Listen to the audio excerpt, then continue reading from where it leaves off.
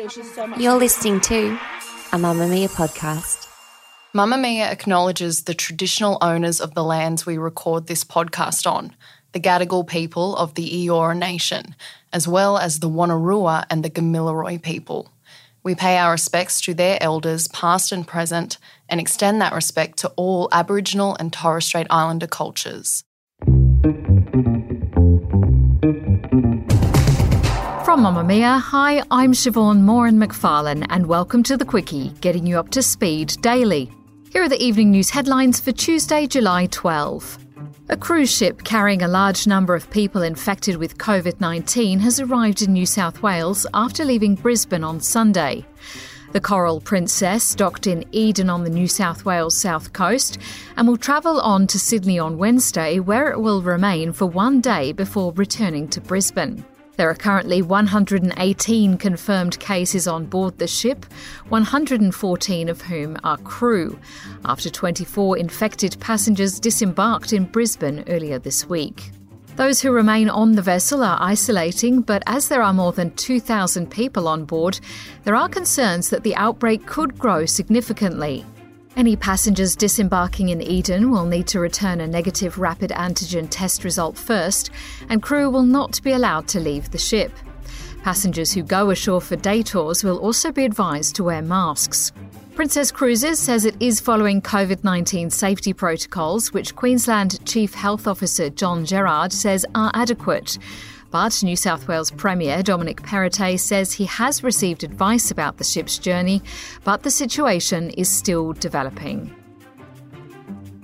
As the parliamentary inquiry into how former New South Wales Deputy Premier John Barilaro was given a top trade job worth $500,000 continues, some of the evidence will now be referred to New South Wales's Independent Commission Against Corruption. It follows damning evidence from Deputy Secretary of Investment New South Wales Jenny West, who says she was offered the job only to be told 1 month later that it was instead going to be given to someone else as a present. New South Wales Premier Dominic Perrottet says the reports are concerning and that there is absolutely no place for the gift of government jobs. Committee Chair and Greens MLC Kate Fairman says the transcript from Monday's hearing will be sent to the corruption watchdog to investigate further. As the clean-up from last week's floods continues in New South Wales, the federal government has announced that disaster payments will be made to people living in a further 8 local government areas. It means residents in a total of 37 council areas can now apply for the assistance payments of $1,000 per adult and $400 for each child. Emergency Management Minister Murray Watt says the funding will help to provide for immediate needs, including temporary accommodation, food and clothing, and are exempt from tax and means testing. Prime Minister Anthony Albanese says the federal and New South Wales governments are working closely together to support victims of the disaster, and more than 600,000 people affected by the floods have together received in excess of $514 million in payments. Prime Minister Anthony Albanese has laid down a gauntlet for all MPs, saying that those who do not support his government's new climate change targets in Parliament will be held accountable. His comments come as a bill is set to be introduced when the 47th Parliament opens later this month that would lock in an emissions reduction target of 43% by 2030. In his challenge to other parties to back the climate change legislation, Mr Albanese singled out the Greens, who voted down the former Labor government's carbon pollution reduction scheme in 2009, saying if the Greens party haven't learnt from what they did in 2009, that was something that led to a decade of inaction and delay and denial, then that will be a matter for them. But Greens leader Adam Bant has hit back at the Prime Minister's remarks, calling the government's climate target weak, saying that they should be aiming a lot higher than a 43% reduction.